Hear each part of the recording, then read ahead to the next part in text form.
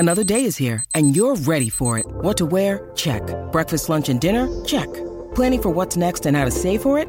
That's where Bank of America can help. For your financial to-dos, Bank of America has experts ready to help get you closer to your goals.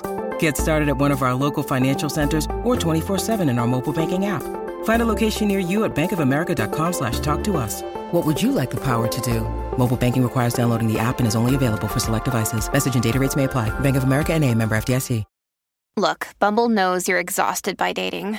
All the must not take yourself too seriously and 6'1" since that matters. And what do I even say other than, hey? Well, that's why they're introducing an all-new Bumble with exciting features to make compatibility easier, starting the chat better, and dating safer. They've changed, so you don't have to. Download the new Bumble now. Splash Weather Repel Premium Windshield Wash features a 3-in-1 formula that repels rain, sleet, snow, and bugs while leaving a streak-free shine. And its advanced beading technology keeps you seeing safely all year long. See safely on the road when you apply a little splash. Pick some up at Walmart today. Hello, this is Roger Daltrey of The Who, and you're listening to the Real Me Podcast. Presented by Teen Cancer America and produced by Pantheon Podcasts. Teen Cancer America has made an enormous impact on the lives of young people with cancer. We recognize that this age group are too old to be treated as children, but too young to be treated as older adults, making the in-between years difficult at the best of times. For 31 years, Pete Townsend and I have supported the Teenage Cancer Trust in the UK, seeing the benefits that our specialist zones and programs delivered for young people in hospitals made us determined to bring this idea across the pond to form Teen Cancer America. What you are about to hear are the authentic stories on how music can help teens and young adults process their experience as they fight this deadly disease. We support them by giving them the opportunity to work with professional musicians to develop an original song, from concept to fully produced recording. Join us as we hear their personal stories and reveal their real selves through the power of music. This is The Real Me. Can you see the real me, the real me, the real me? Hello and welcome. This is the Real Me Podcast from Teen Cancer America in partnership with Pantheon Podcasts. I am your host, Erin Alden. A little bit about me. I'm a singer, songwriter, producer in the recording industry, a TV and film veteran, and I am lucky enough to be your podcast host. Each episode, we will shine a light on TCA's remarkable Play It Back program, giving adolescents and young adults, or AYA cancer survivors, the opportunity to rock. And let me tell you, these kids bring it every week. Today, our Play It Back artist is Brian Smith. His story is really deep. He speaks candidly about his darkest struggles, his fears, and ultimately a very optimistic view of living his best life. We will listen to a trilogy of songs documenting all of this. I can't wait for you to hear this. But first up, we have Kenley Mattis here to tell us all of the latest TCA news. Is anything new? Well, I'd say there's some more people coming into the studio, which is exciting now that more people are vaccinated, which has been really amazing. I know there's been a little bit of a bump in the road with the Delta variant. Who thought we would know what a Delta variant is? But anyway, I know. And then there's another one, Lambda, right? Oh my gosh, did not know. But yes. Meanwhile, but we're masking up and we're being careful, and it's just, a whole nother aspect when people are in the studio on the mic, just getting such great responses from everyone, because over COVID, people have learned how to record themselves. Apogee has, and Benny Blanco has bought us mics from Apogee to use for vocals, but now they're in the studio. We have the big guns in the studio with the nice big mics and all that, so that just everyone gets really excited to hear their voice sounding like a record, and just being in the same room and creating has been really awesome.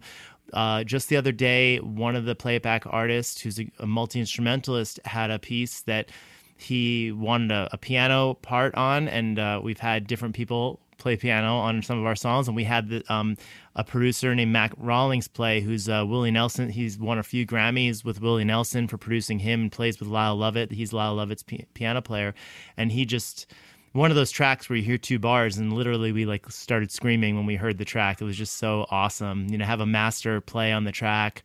So he, it's such a joy to realize his music like that. So that was really great. Well, that's awesome. And we'll leave that as a surprise. So perhaps when we get that guest on, we can talk all about that. That would be a great, fun episode. Fantastic. Well, cool. Today, I'm really, really excited to have our guest, Brian Smith, on. Brian has such an incredible story. You guys are going to just be immersed in so many incredible things. And his journey, his journey is about fighting back against incredible highs and lows.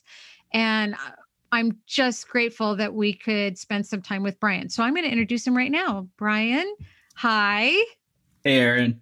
So nice to see you. We've been so excited to get this episode rolling. So I'm happy that we are all here today. Me too. Yeah. So I want to talk about a lot of things, but I think that why don't we just start with you, and maybe you can tell us a little bit about how this whole process started, how old you were, and really what your story is. Sure. So I just start right from the cancer. Okay. Wherever you want to. All right. Yeah. Or I can ask you, what were you doing before that? How old were you? So I was 22. I was in my senior year of college, and I had realized that I had a lump on my testicle, and I kind of passed it off. Honestly, that's the truth. And it's kind of that horror story where I didn't give it the attention it needed, maybe partly out of fear. Maybe I was trying to tell myself, oh, this is something else, right? And that wasn't the case. And like when it got bad enough, I went to my father and we set something up, and I went to a doctor's appointment, and sure enough, it was clear as day. Like I knew what it was by like looking at WebMD, right? So like, of course the doctor was like, whoa. And basically the following week I was going in for surgery, and it kind of all just started going. And after I had the surgery and they did the biopsy, we found out that it metastasized to my left lung. And so we started, pretty sure it's my left, but we got signed up to do like a pretty rigorous chemotherapy regimen. I think it was like, I don't know.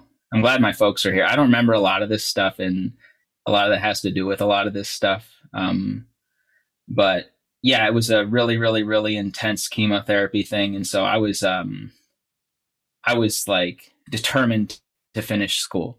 Like there was nothing that was going to stop me from finishing school. I worked way too hard to get there. And my mother kind of drove me to school every day so that I could go to school and I could finish school while I was in treatment. And while I was in treatment, there was a moment I was staring at the wall, and I got this like kaleidoscope vision. It wasn't like a good sign. And sure enough, after doing scans and stuff, we realized that the cancer metastasized to my brain. And then we went ahead and I got radiation, like stereotactic radiation treatments for that. And then, and there's no good cancer, but for what it's worth, mine was very treatable. And shortly after that, I went into remission. I walked, I didn't finish school in that moment, but I walked and I got really close. I was like, I had to finish my thesis, and that was the one thing I didn't finish, and I wound up finishing that a little later on. But I went into remission, and life kind of went back to normal for a little bit, whatever that was at that point. Man, I guess like truth be told is like during that time, I had absolutely no idea how to deal with anything after I went through that. I can only imagine. And I had a substance abuse history. Like prior to this, I was a bit of a drinker in high school and much more of a drinker in actually, I was a drinker in high school. I was a drinker in college. And so that's how I knew how to deal with things, emotional things, all of that. And so when I got out of treatment, like I just dove in, and you thought you were in a safe zone. Yeah. And so I pretty much had like one really, really bad incident. Like I had all my friends over and like threw a party, like, oh yeah, let's go. And it was kind of a nightmare. And I told myself I was never going to do that again. And so I put a hold on that, and I kind of started to get it together a little bit. I had a pretty good summer from what I can remember, like hanging out with friends again, just like life kind of carrying on normally. And I think must have been, I don't remember the exact date, but I went and saw that movie 50-50 about cancer with like 2 or 3 of my friends. And I was sitting there in the movie theater, and my body just locked up. I don't know what happened. It was the scariest thing. And I woke up in the back of an ambulance. I had a grand mal seizure in the movie theater. Oh, wow. And I got rushed off to some hospital. I think it was, I don't know, somewhere in the valley, I think. I don't remember, honestly. So that happened, and I found out I had another brain tumor.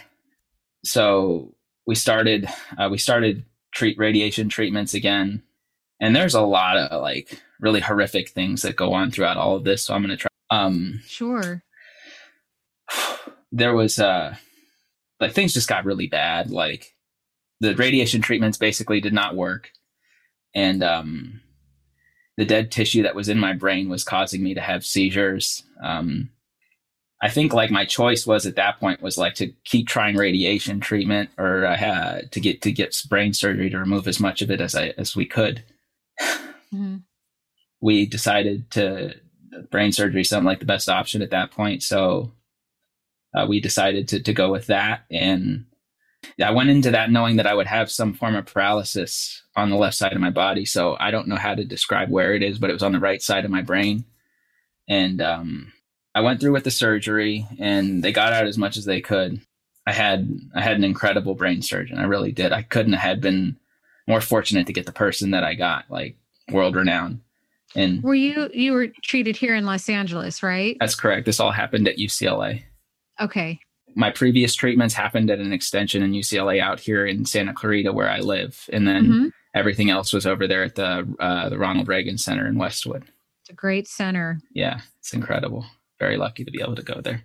So when that happened, I think the gravity of that finally, like, I had hung on up to that point, and like, I just lost it. I couldn't go on. Honestly, it really just like, it hit me in some kind of way, and I just gave up. Honestly, like, that's the truth. I just dove really hard into substance use. You know, I started to get off medications, you know, I'll give myself that credit. And I got hooked to CBD. Like, I got that to, I think what I told myself is I got that to try and get off medications. But the reality was I got that because I wanted to feel different. And sure enough, that did that for me. And I turned to street drugs because I had a medical marijuana license. I was just getting loaded every day, and like, the weed turned to psychedelics, and the psychedelics turned to cocaine, and that's really what took me down, you know. And it got to a point where I was not like a tolerable person to be around. Like, something had to be done. And I had like pretty much an ultimatum. It was like, because I was living with my folks, I hadn't even like gotten to a place where I was able to take care of myself. I was just a mess. Yeah. And I wound up going to, it was rehab, or I guess like the streets. Like, my folks didn't say that. They put it in, like, they just put like, okay, rehab. And like, that's not like the best option. Honestly, I was terrified. Like, you know, I knew I had a problem. I didn't know how to deal with it. And I went to rehab in like 30 days and did all that and cleared my body of the chemicals. And then I guess like the real recovery process started. And I've been chasing that around for a while now. I had like a solid like 3.5 years of being sober, and then I had a little slip, but I've been sober since then. And at some point in there, I'd had a few experiences with Teen Cancer America. How did that come about? How did you hear about Teen Cancer America? Well, back in like 2011, I think my father and myself and my then college counselor, my dad looks a little perplexed. I think it's 2011. For the folks that obviously can't see us, we are fortunate enough to have both of Brian's parents here, and we're going to talk to them a little later. But yes, it is nice. You can shake your head yes or no if something's not right. Go ahead, Brian. There was actually the backyard concert, which TCA does, I think, annually. And I think it might have been the first one. I'm not entirely sure, but I somehow got an invite through someone at the Sims Mann Center for Integrative Oncology at UCLA, which was a godsend. The people there like basically walked me through all those horrific experiences, and I'm eternally grateful to them. And yeah, so we got to go to this really cool charity event, and we had fun for about as long as we could, because I was still a little beat up, and my college counselor, oddly enough, was fighting cancer at the same time as me, so she was in treatment too. So wow. It was really really special. It was a special time that we all got to do that after everything we had been through and had been going through. So that was like the first time I met TCA. I think somewhere along the line there, I went to like a photo shoot thing, but honestly, just was not ready to like. I think my dad like dragged me there pretty much. Like I don't think I was in any like kind of headspace to be able to do that, but I still went ahead and did it. And yeah, so that was the last time I had seen them. And then when I sobered up, I was applying for jobs, and like I saw TCA, and so incredible. Right? Really? And I mean, if you can't say it's divine intervention, I don't know what it is. Yeah. This was given to you twice. Incredible. So you saw this ad. Yeah, and I reached out, and like I did a phone interview with all these people who are now my friends. But like and I was so excited. Like I thought the phone interview, well, I just wanted a job, man. I really did. I wanted to get back on my feet. And like they called me in for what I thought was a second interview, and I go in there, and I think it was Simon. Simon's the director, Hillary, and I think it was Michelle. There was 3 of them. I don't remember. But I went in there, and I'm like, oh, I'm in, man. Like, I'm going to get a job. Like, and that just wasn't the case. Like, they totally flipped the table on me, and they were like, what can we do to help you? Wow. Yeah. They said someone had filled the role. So I was like, oh, all right. And then they're like, yeah, what can we do to help you? And they threw out all these options. Right. And, like what? There was like, a support group. I think it's the American Cancer Society. I think they have a building out in West LA. I'm not entirely sure, but I went to that, and honestly, I just wasn't in that space anymore. That I had done support groups when I'd gone through my experience, and they're invaluable, like to have people, and because like with AYAs, right, that 15 to 39 age group, man, like when you have people to relate to, man, and especially in those times, it's so helpful. And I had that at Sims Mann. And when I went to that, I just like, it brought me back there for a moment, and like just seeing all the people they're going through it then, and not saying that I wasn't going through it in my own way, but they're going through it. And it just wasn't for me. And like, it's funny because when they were throwing out the options, the one that really, I think Hillary actually saw a light turn on when she said it, is like, oh, we got this, there's this music program. We got this producer named Kenley out in Santa Monica, and like, I just kind of like, I love music, honestly. And were you playing music before? Were you doing anything musical? So I sang. My father's a composer by trade, and I sang in some jingles when I was a kid. And I actually, like, I fooled around with music a little bit in like college, but nothing serious, and I didn't take it seriously.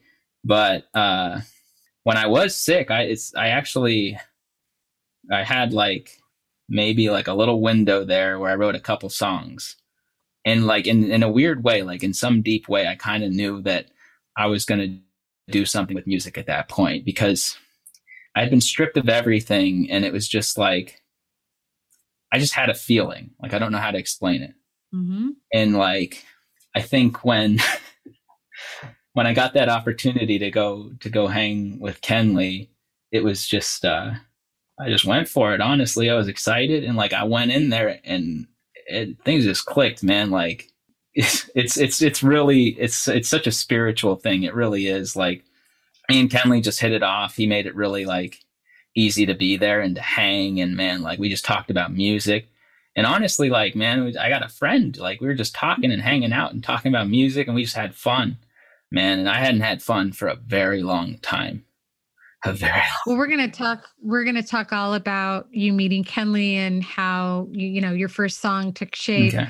But I do want to acknowledge something, because I think it's really important. And I don't use these words lightly, but honestly, with everything that you went through, you were a true fighter, incredibly brave, and a freaking superhero. And I'm really happy that you're here today, that you can tell your story. It's such an important one, because I think that sometimes people go through traumatic situations like this and they don't know how to handle their feelings. They don't know how to get help, and they're alone. And this is such an important program. And one of the reasons I asked you what TCA offered is to show that there's so much support out there for people who necessarily wouldn't think that they could get any. This is such an incredible platform to give you and other cancer patients and survivors and family members a place to go. So I'm truly inspired by your story. And I think a lot of people will be too. But let's get into music. Kenley, do you remember the first time that you met Brian? Yeah, I think I do. I wasn't sure. We'd spoken on the phone, actually, was the first time. And he's a pretty soft-spoken guy, and he's like, I didn't know what to expect, because when he came in, we started to talk music, and I started to realize that he was just such a deep music fan. He was referencing all of these artists that I hadn't heard of. He was into underground. He had a moment where he was into underground punk and going to shows he told me about. He was really into hip hop and rap, a lot of different people that I hadn't heard of. And that's always a good sign. It's exciting. Yeah. Yeah. And then I wasn't really like, I do a lot of different things. I thought it was really cool that his dad is sort of like, his dad and I are very similar, but from different pockets of music. And so, and I thought that was really cool, because he was familiar with like having a studio set up, because his dad has a studio set up. He was familiar with this whole thing. I mean, I'm a family guy, and his dad is obviously a family guy. So there was some sort of parallel once I got to know Brian a little better. And I thought that was really cool. And I just, I think really, there's a bunch of different things that have happened. I've known Brian for a while now. We've done a lot of stuff together, and he feels like a bit of a brother to me. But I would say that like we had gotten some kind of like a donation of music, like of beats, basically, because he had said that he was into hip hop and rap. And I was like, we could make some beats, but there's this producer named Mark Brown from England who's a DJ, and he's got a company that makes beats, and he's got a whole staff of producers. And we're like, let's check out some of this stuff and just see if anything hits you. And so I played him some of the beats, and he's like, that's pretty cool. And so I, after having the conversation, he basically went home with the beats, came back a week later, was like, I got something. I'm like, all right, cool. And I mean, I don't think that he had been on the mic for a while. I mean, he played me some stuff he'd done with a friend of his when he was in his early 20s. And Brian and I met when he was probably 30, maybe, something like that, and maybe just turned 30. So, it was one of these things where I turned on, I hit record, and I was like, oh man, like this is just heavy and amazing, and the first tune he did was a song a lot about the story that he told you before about the drug addiction and going through that, and very graphic and very like just in detail, like fire, like just rapid fire, like this is what happened, like, talking about just like, I mean, you know, that's one of these songs where you got to hear it. And it was just really impactful and really just like cracked him wide open, I think, you know, because then the next track that he sort of wanted to work on, same kind of deal. Like he went home, he worked it up, he came in, you know, got on the mic and like sang, but mind you, not rapped, but sang this amazing pop song, like a love song. And I say that, you know, not only because I think it's amazing, but it's one of those songs where like I have people, you know, I play stuff for people that Play It Back does. And these are like serious people, like Benny Blanco, you know, has more number one hits than anyone I've ever met, you know, and Portugal the Man, and this guy, Sean Jacobs from South Africa, who is a friend of mine who's, you know, like a award winning, like album of the year winner in South Africa, like just real people. And that sounds so bad, but you know, like real, you know, successful musicians who like. Well, yeah, real people is a wonderful thing. In yeah, you know what business. I mean, though. Like, I mean, everyone's a musician, and that's great. But these are like, yeah, you know, heavy dudes, I guess I'd say. And they're just like, this is amazing. This is a great song. You know, like they're just, you know, showering praise on Brian's creativity, and it was really fun. And like you know, some of the stuff that I remember that kind of cracks me up now was like when we were tracking, like he wouldn't want to punch in. He wouldn't want to like take, you know, we got to fix this word or fix this line. He'd be like, I remember this, we had this conversation. He's like, well, Frank Sinatra didn't punch in. I'm like, well, Frank Sinatra didn't have Logic Pro, and no offense, but like, you're not Frank, so let's go, you know? But, you know, it was just fun stuff. And I mean, that was part of the process. I mean, and I don't know, like I could keep going, you know, as far as Brian's journey, but you know, from my perspective, but I mean, there's a few things that happened that are really, you know, were really huge for me and I think for Brian in the last like 3 years. And one of them was that someone had heard the first song that he did about the drug addiction and wanted him to perform at a conference in Texas, wanted him to perform this song. And so, yeah. Let me stop you for a minute. What's the name of the song? song? Is called, Brian, you want to tell us? So Alone. So Alone.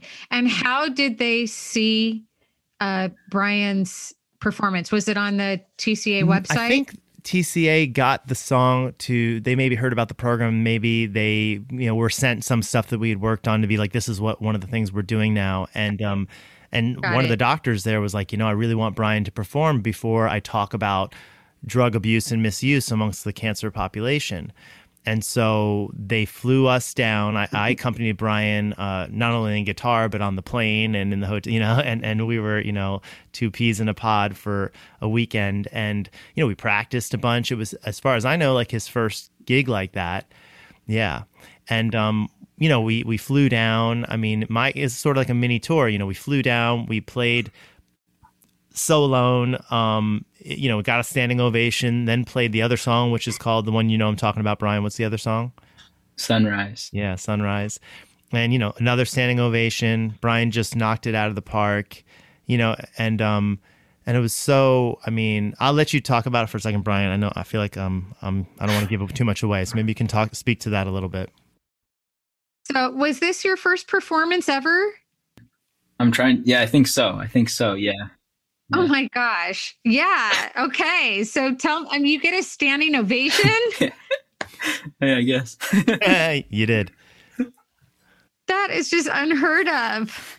It was pretty amazing. I mean, I think it's so much. It felt like such a vindication of like this journey, this, you know, it was just one of those moments, you know what I mean? It's just one of those moments where like, you know, he put all this hard work into writing this material. And by the way, like these weren't the only two songs that he had written. These were the two songs that we chose to play. He, by that time, had written maybe 5 or 6 songs, maybe more. Wow. To different beats. And then we had created some beats together that he had written to. And also we had collaborated with some other playback artists. So maybe we're talking like maybe 7 or 8 songs. I'm not exactly sure, but you know. Gosh. And so, you know, it's funny, like when I start talking about this and I think about Brian's story and the whole, I feel like it's like a movie. I feel like, you know, Brian could have a movie based on his experiences, even up to now. You know, he's not, I don't know, Brian, what are you, like 34 now? 35? What is it? 33? 33. 33. Sorry. It's But, okay, man. yeah. So, I mean, and that I like have that feeling because it's like this triumphant kind of thing going on. It's like this, it's funny because I see Brian's parents and I know, and Brian and I have talked so much about like the hard times that he's gone through, and I wasn't there. And I know, like, from what Brian's told me and what I can imagine, he kind of put him through hell. I gotta say, you know what I mean? And I Absolutely. I can't even imagine, you know what I mean? And also it's so crazy to me because Brian's like the sweetest guy I know. He's like so real, so emotional, like he's done so much work on himself that he's a transformed person. I don't know the Brian from before. His parents know both, And I think it's just wild to see somebody go on that journey and then be able to speak to it so eloquently. He's so soft-spoken, but he really doesn't waste words, which is, I don't meet many people like that, Well, you did mention Brian's parents, and of course they are here with us. So why don't we take a quick commercial break and we will come back with Brian's parents. And we're back. Let me introduce you to Greg and Betty, Brian's parents. You've been listening to this story. Where do I start? How did you first hear the news? How did you take it? What happened? Obviously you went through a intervention, but tell me a little bit about what this did to you guys as a family. Where to begin? Just to keep this short. Those of you who are parents, you know how you feel about your children, babies, and all that. We're finding that doesn't really stop. So when your children are going through something difficult, regardless of their age, you suffer right along with them. But as parents, there's some things you can do, and you rise to the occasion. And I watched my wife turn into nurse, chauffeur, manager. I kept working during the treatments, and she kicked into super mom mode, and it was something to see. And there was quite a team effort. Brian finishing that last year at Loyola Marymount, she was outside waiting in the car outside of his classes, was studying her courses while that was going on, and whenever there was the many appointments, there was always some kind of needle being stuck in Brian, right, Brian? and we used to, the blood tests were the worst, because as his veins would wear out, we would worry how many pokes it would take to actually find a vein. So we would stay in touch, and this is a small example of the parenting that goes on when your kid is sick. Whichever one of us was there, we'd inform the other, well, how many pokes did it take? Because we know if it was 2 or 3 that that was a good day. But sometimes it would be 5, or they'd look elsewhere. So we followed every step of the way, whether we were there together or not. But much of the time we were there, and it was something to see. I think you, Aaron, you referred to Brian as a superhero, and one example of that, if you don't mind me citing. Absolutely, please. He was weakened, of course. His immune system was weakened by all of his treatments, the chemo, what have you.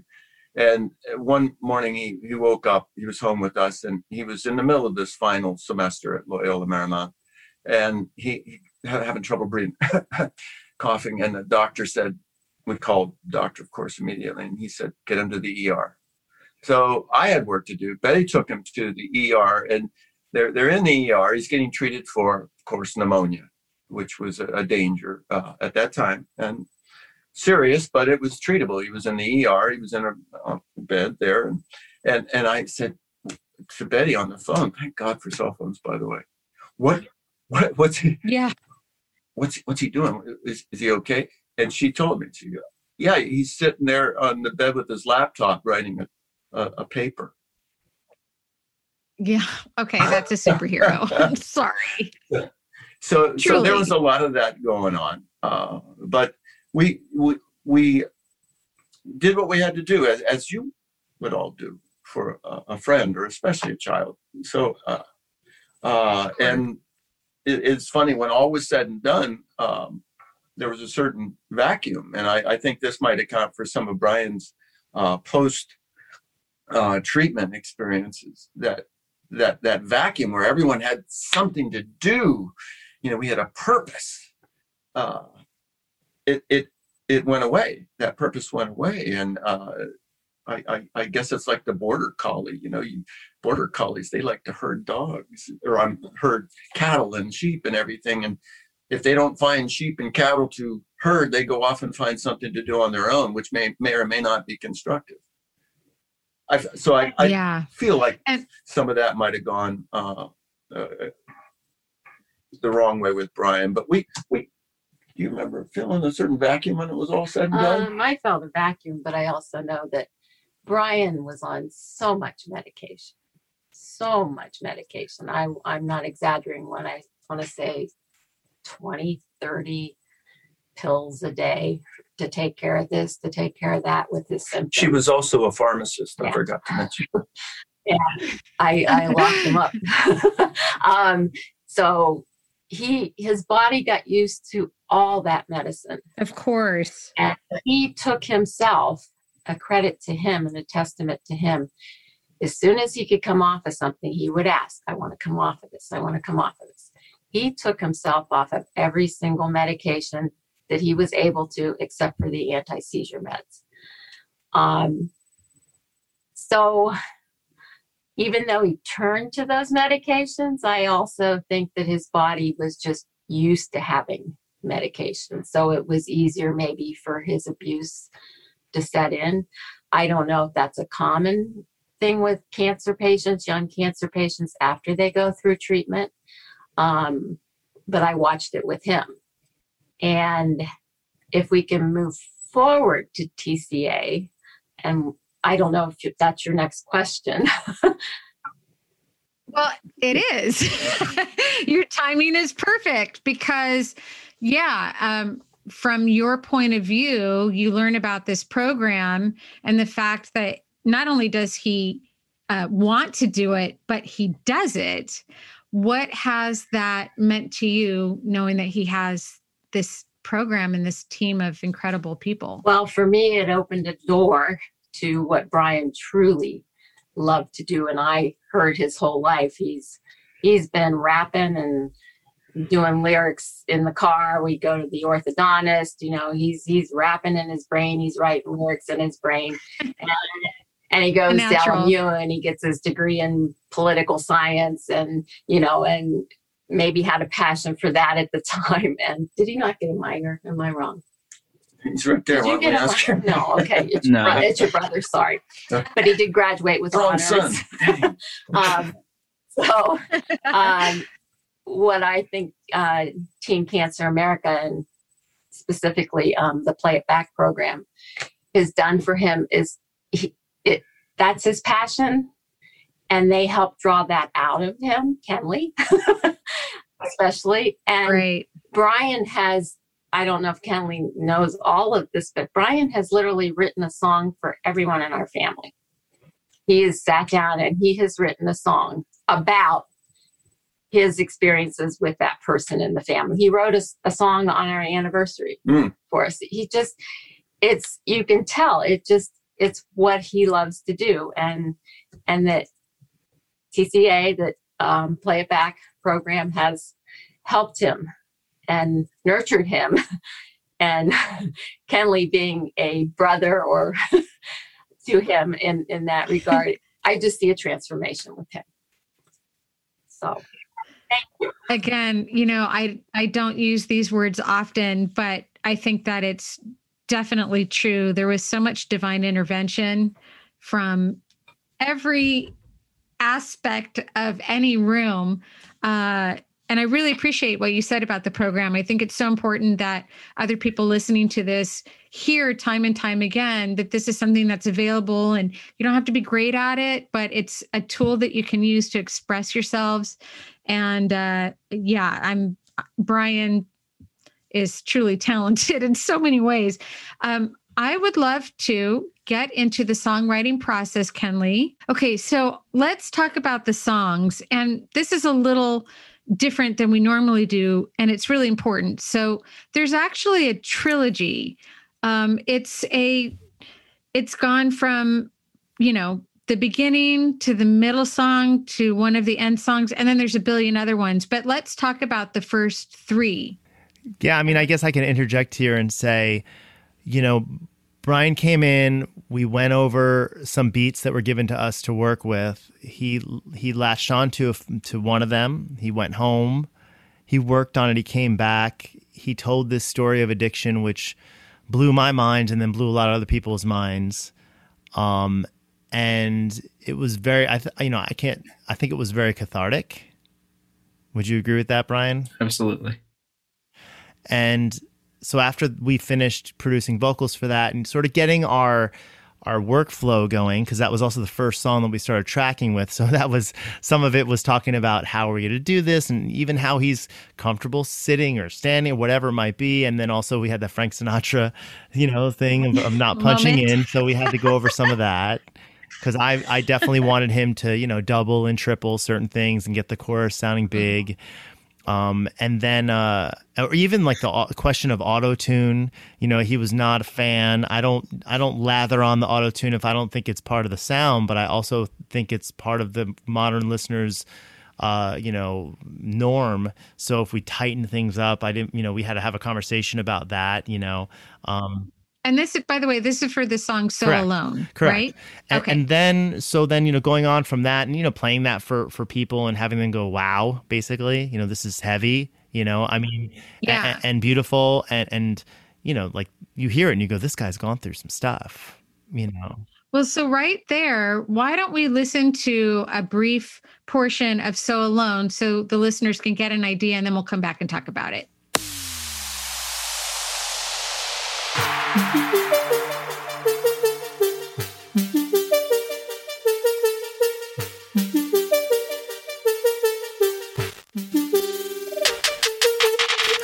Still hear the screams, no amount of anything got me through the pain, you see. Morphine was time released, Oxycontin for the knees, Xanax for anxiety. Kicked it all with CBD, got hooked to the THC. Monthly rolls of ecstasy, eating mushrooms, LSD. Blowing coke until I bleed, overdosing on Molly. Hospital psychiatry, what is going on with me? Lost my heart, mind, and my soul. Lord knows I was so alone.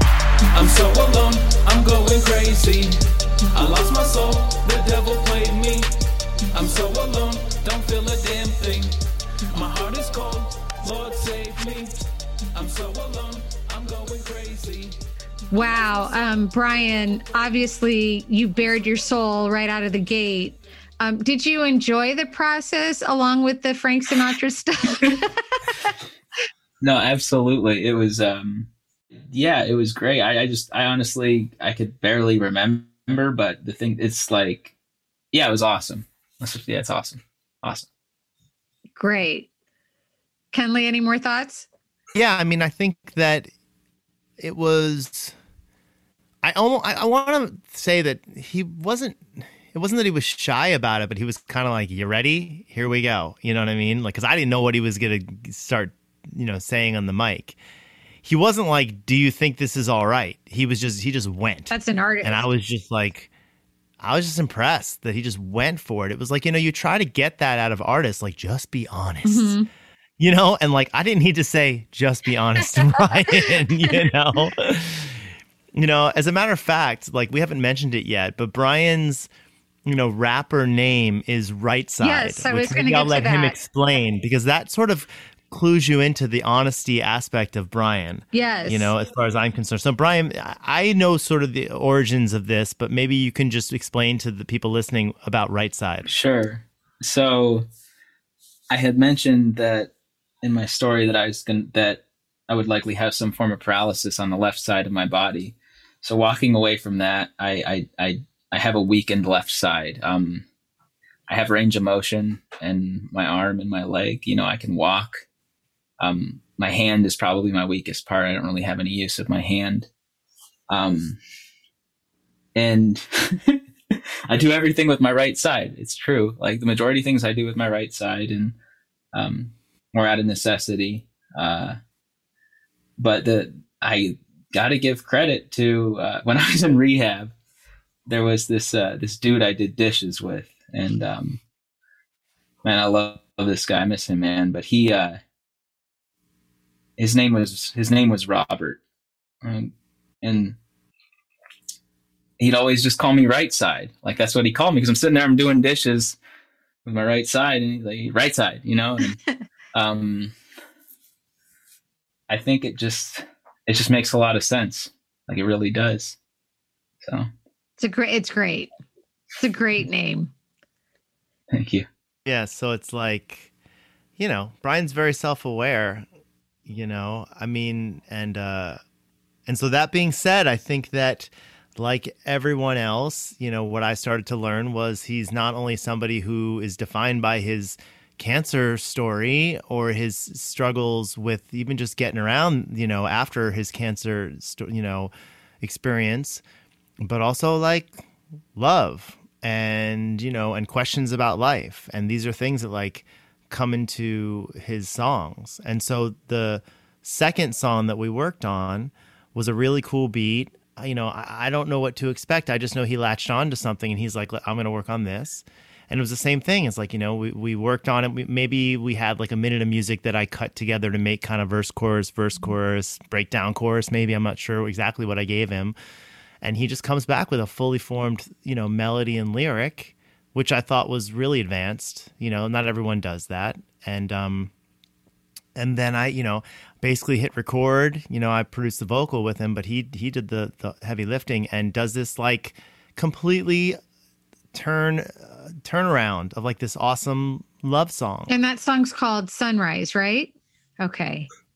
Yes. And Brian, you're lucky because your dad's a musician. So you recorded everything at your house and then sent the tracks over, or you actually went in the studio with Kenley? I was in the studio with Kenley. Got it.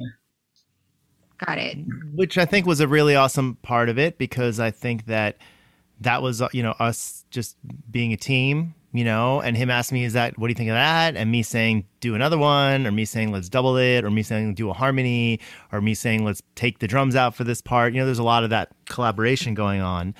And the cool thing is that like Brian knows what he wants, which I think is a really powerful thing for an artist. He's got vision, but he's also open to suggestion. And we were very, it felt like a team, even though he was driving the bus. And I think that I obviously have more experience in the studio than he does. And so I could say, well, we can do this, we could do that. We have this effect, that. What do you think of this? So it was great. We made a great team. I mean, I think we hit it off.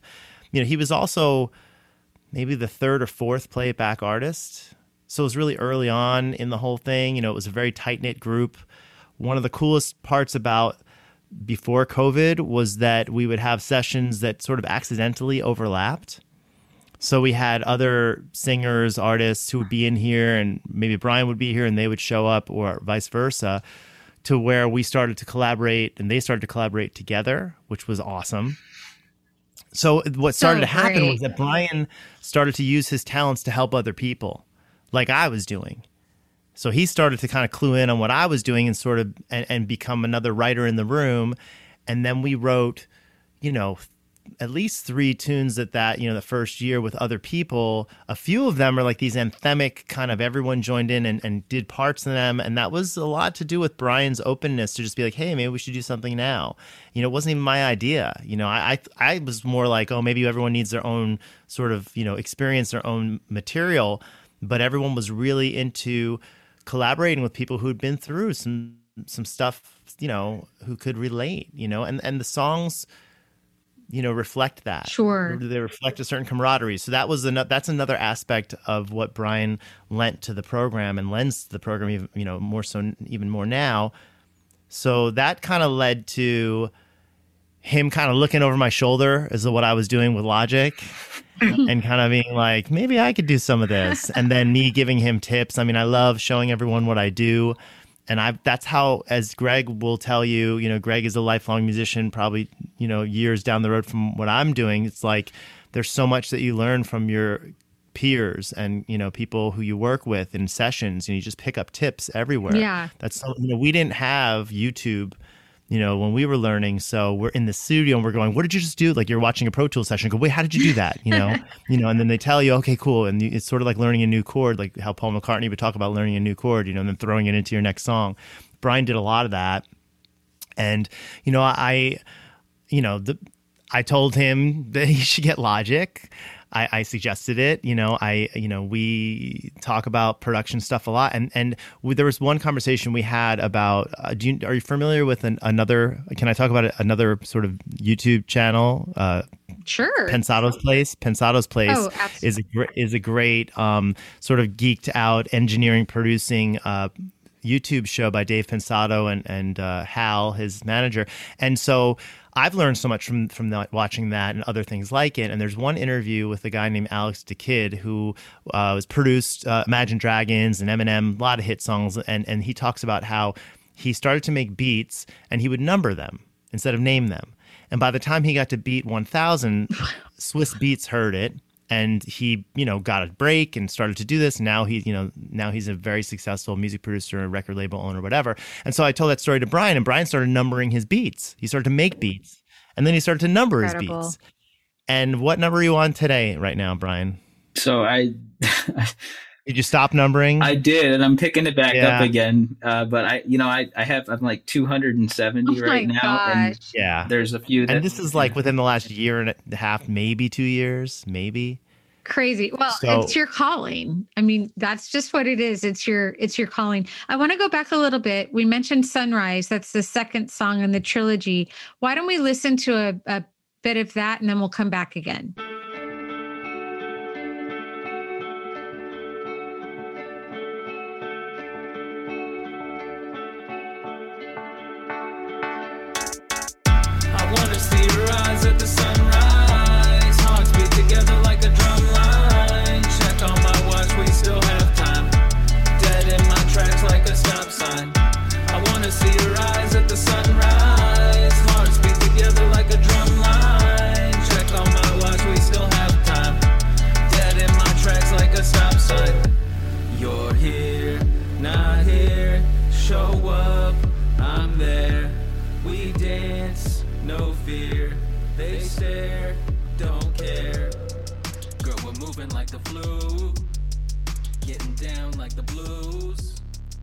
Such a great hook. I love that song too a lot. Thoughts about that process, Brian? Bare your soul. No, you don't have to. No, I don't know. Like the thing that I'm starting to realize is like some of this stuff just came out of me. Like I could say that this song is about this person or that person, and it really isn't. Like, and like I don't know, like however many years it's been now, 3 years or so. Like, I think that song is just about love. It's, I don't know, maybe like, I think I'm always just kind of speaking to this like ideal person, and like, I'm pretty convinced that is what that song is about. So like this ideal person that I'm longing for. And, yeah, no, that's what it's about. Can I say something? Absolutely. Just my observation about my son's songwriting is, my favorite part, I should say, is that he puts 2 hooks in every song. He's a very generous songwriter. It's hard enough to come up with one good hook, let alone 2. That's my boy. Yeah, it's right. Yeah, I mean, I'd say that's right. I think one of the things that we've seen, Brian and I have noticed, is like, I mean, he makes really cool beats and really creative and sometimes really out there sounds.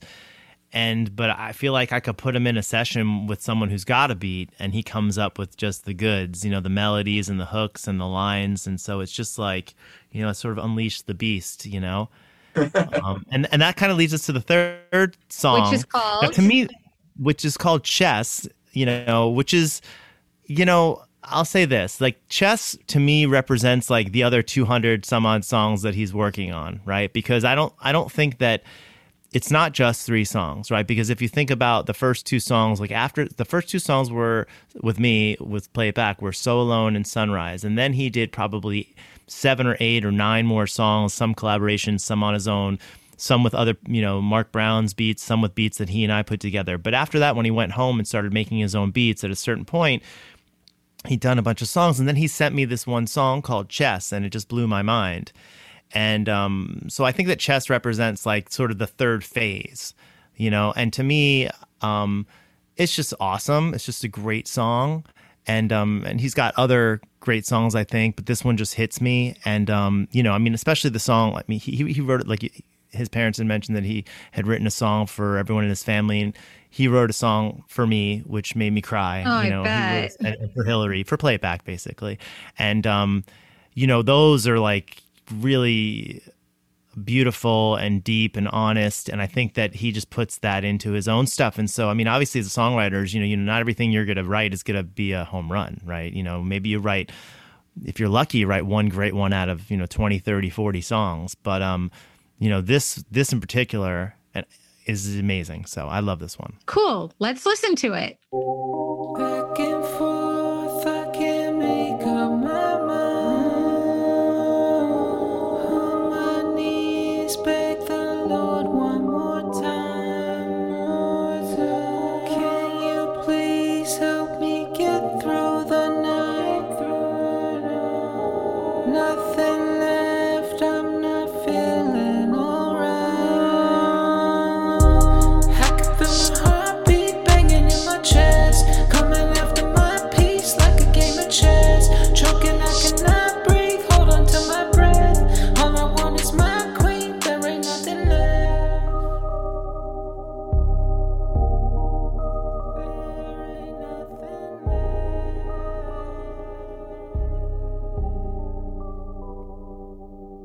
I don't know what to say, Brian. You, well, I've already said it a billion times. You were here to be an example and to write music, school music, help other people's with music. I can see when we start talking about your songwriting process, you guys can't see this, but he just radiates this beautiful smile and is so genuinely happy and passionate about it.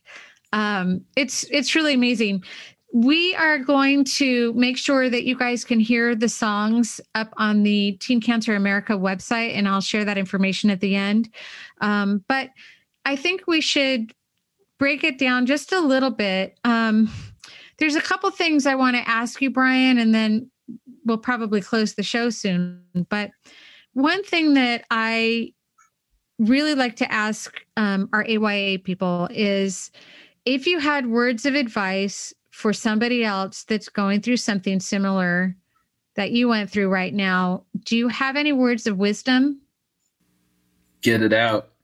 However that looks like, get it out, whether it's music, some kind of art, whatever works for you, exercise, whatever. Just get it out. I know it's there, but you got to get it out. It's great. The other thing I'd love to know, Brian, you are doing so much with TCA on your own, and I know that you've been songwriting with the other guests. Tell me a little bit, Kenley or Brian, about what you're doing now, because you are deeply involved in TCA. Yeah, I know what this did for me. I believe in this, and I see what it's doing for other people, man. And it's really I'm just honestly blessed to be a part of it. Yeah, it's just a blessing. It's just an absolute blessing to be a part of. Well, it's a blessing to have you, and for you to believe so much in what has been created. I would say that we created it, we're creating it, but I think you and I have conversations where it's bigger than me, it's bigger than you, it's bigger than and to be part of something that can help so many other people is really just incredible. You're, as we say, one of the OGs, and and getting your chops together to help out other people and to do what I'm doing, in producing for other people with other people. So, I'm so thankful for you. I'm so thankful for your parents. I'm so thankful that you guys got through what you went through. I know it can be harrowing, you know what I mean, to say the least. You know, I mean, that's an understatement, but I'm so glad you're here. I'm really proud of the person you are. I'm glad I got to meet you on the other side. Sorry, parents, but you know, it is what it is. Hey, it was on the right side. Yeah. But I'm pumped. Well, on that note, I want to thank you all for being with us today. Thank you so much, Greg and Betty, for hanging out and, you know, really supporting your son and the program. And so before we close this out, there's one other thing that we should mention. Kenley, do you want to explain? Because it's super cool. Yeah. So, you know, because of the nature of music now and how we can kind of reach out to other people and send tracks via the internet and have other people plan stuff that aren't in the room, I asked Greg to play on JC's song, he was the first episode of this podcast, and Greg played piano and arranged strings for JC's song, and it makes me realize I need to hit Greg up for some more tracks. But he is a very, you know, seasoned, talented, professional composer, musician, and player. So I just want to thank Greg for doing that and for supporting the program and being such a inspiration to me. You know what I mean? Just to see that, you know, that he supported his, I say this to Brian a lot, supported his family making music. You know, I mean, I know, you know, they both supported their family, and I just know that, you know, having a musician as one of the parents, you know, is an accomplishment. It's not an easy thing to do. Not at all. So, much respect, mad respect. Big thanks, Kenley. I'm always happy to help out. It's such a great program, and I very much admire how you conduct your services. And I had some collaborators, and I would name you a very generous collaborator, producer, whatever it is you do. You just do that Kenley thing. It defies. Thank you. I appreciate that. So all the people that are listening that are interested in this program, the Play It Back program, you actually might be working with Greg too. That's like a double win-win, or a triple with Kenley. Yeah. So please take advantage of this program. I'm going to close it out for today, but, you know, Brian, I want to thank you the most. Since the very first time I met you, when we started talking about these podcasts, I couldn't wait to say that you were going to be our next guest. So I'm really happy that this worked out today. I'm really happy that you told your whole story, which is so important. And above all, I'm just excited about what your future holds. And I just want to thank you very much. Thank you, Erin. You're very kind. Thank you. Okay, here's our exclusive. Please go to our website, teencanceramerica.org. Go to the Play It Back program, where you can listen and download Brian's 3 songs, So Alone, Sunrise, and Chess. And you can also learn always much more about Teen Cancer America. That wraps up our show for today. I can't wait to introduce you to our next artist next week. Stay tuned. The Real Me is presented by Teen Cancer America and produced by Pantheon Podcasts. Hosted by Erin Alden, produced by Christian Swain and Erin Alden. All music performed by the Play It Back Music Players, led by Kenley Mattis. Sound design by Jerry Danielson.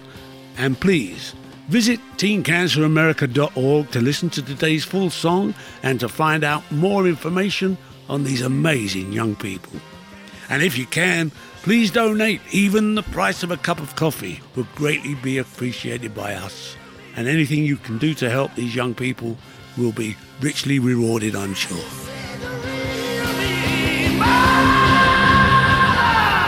Can you see the real me? Today is your lucky day. You could redeem sweeps coins for a $50,000 cash prize at Chumba Casino. Join over 1 million players at Chumba Casino, America's favorite online social casino. It's your turn. Play for free at ChumbaCasino.com. That's CHUMBA Casino.com. No purchase necessary. Void where prohibited by law. 18+. Terms and conditions apply. See website for details.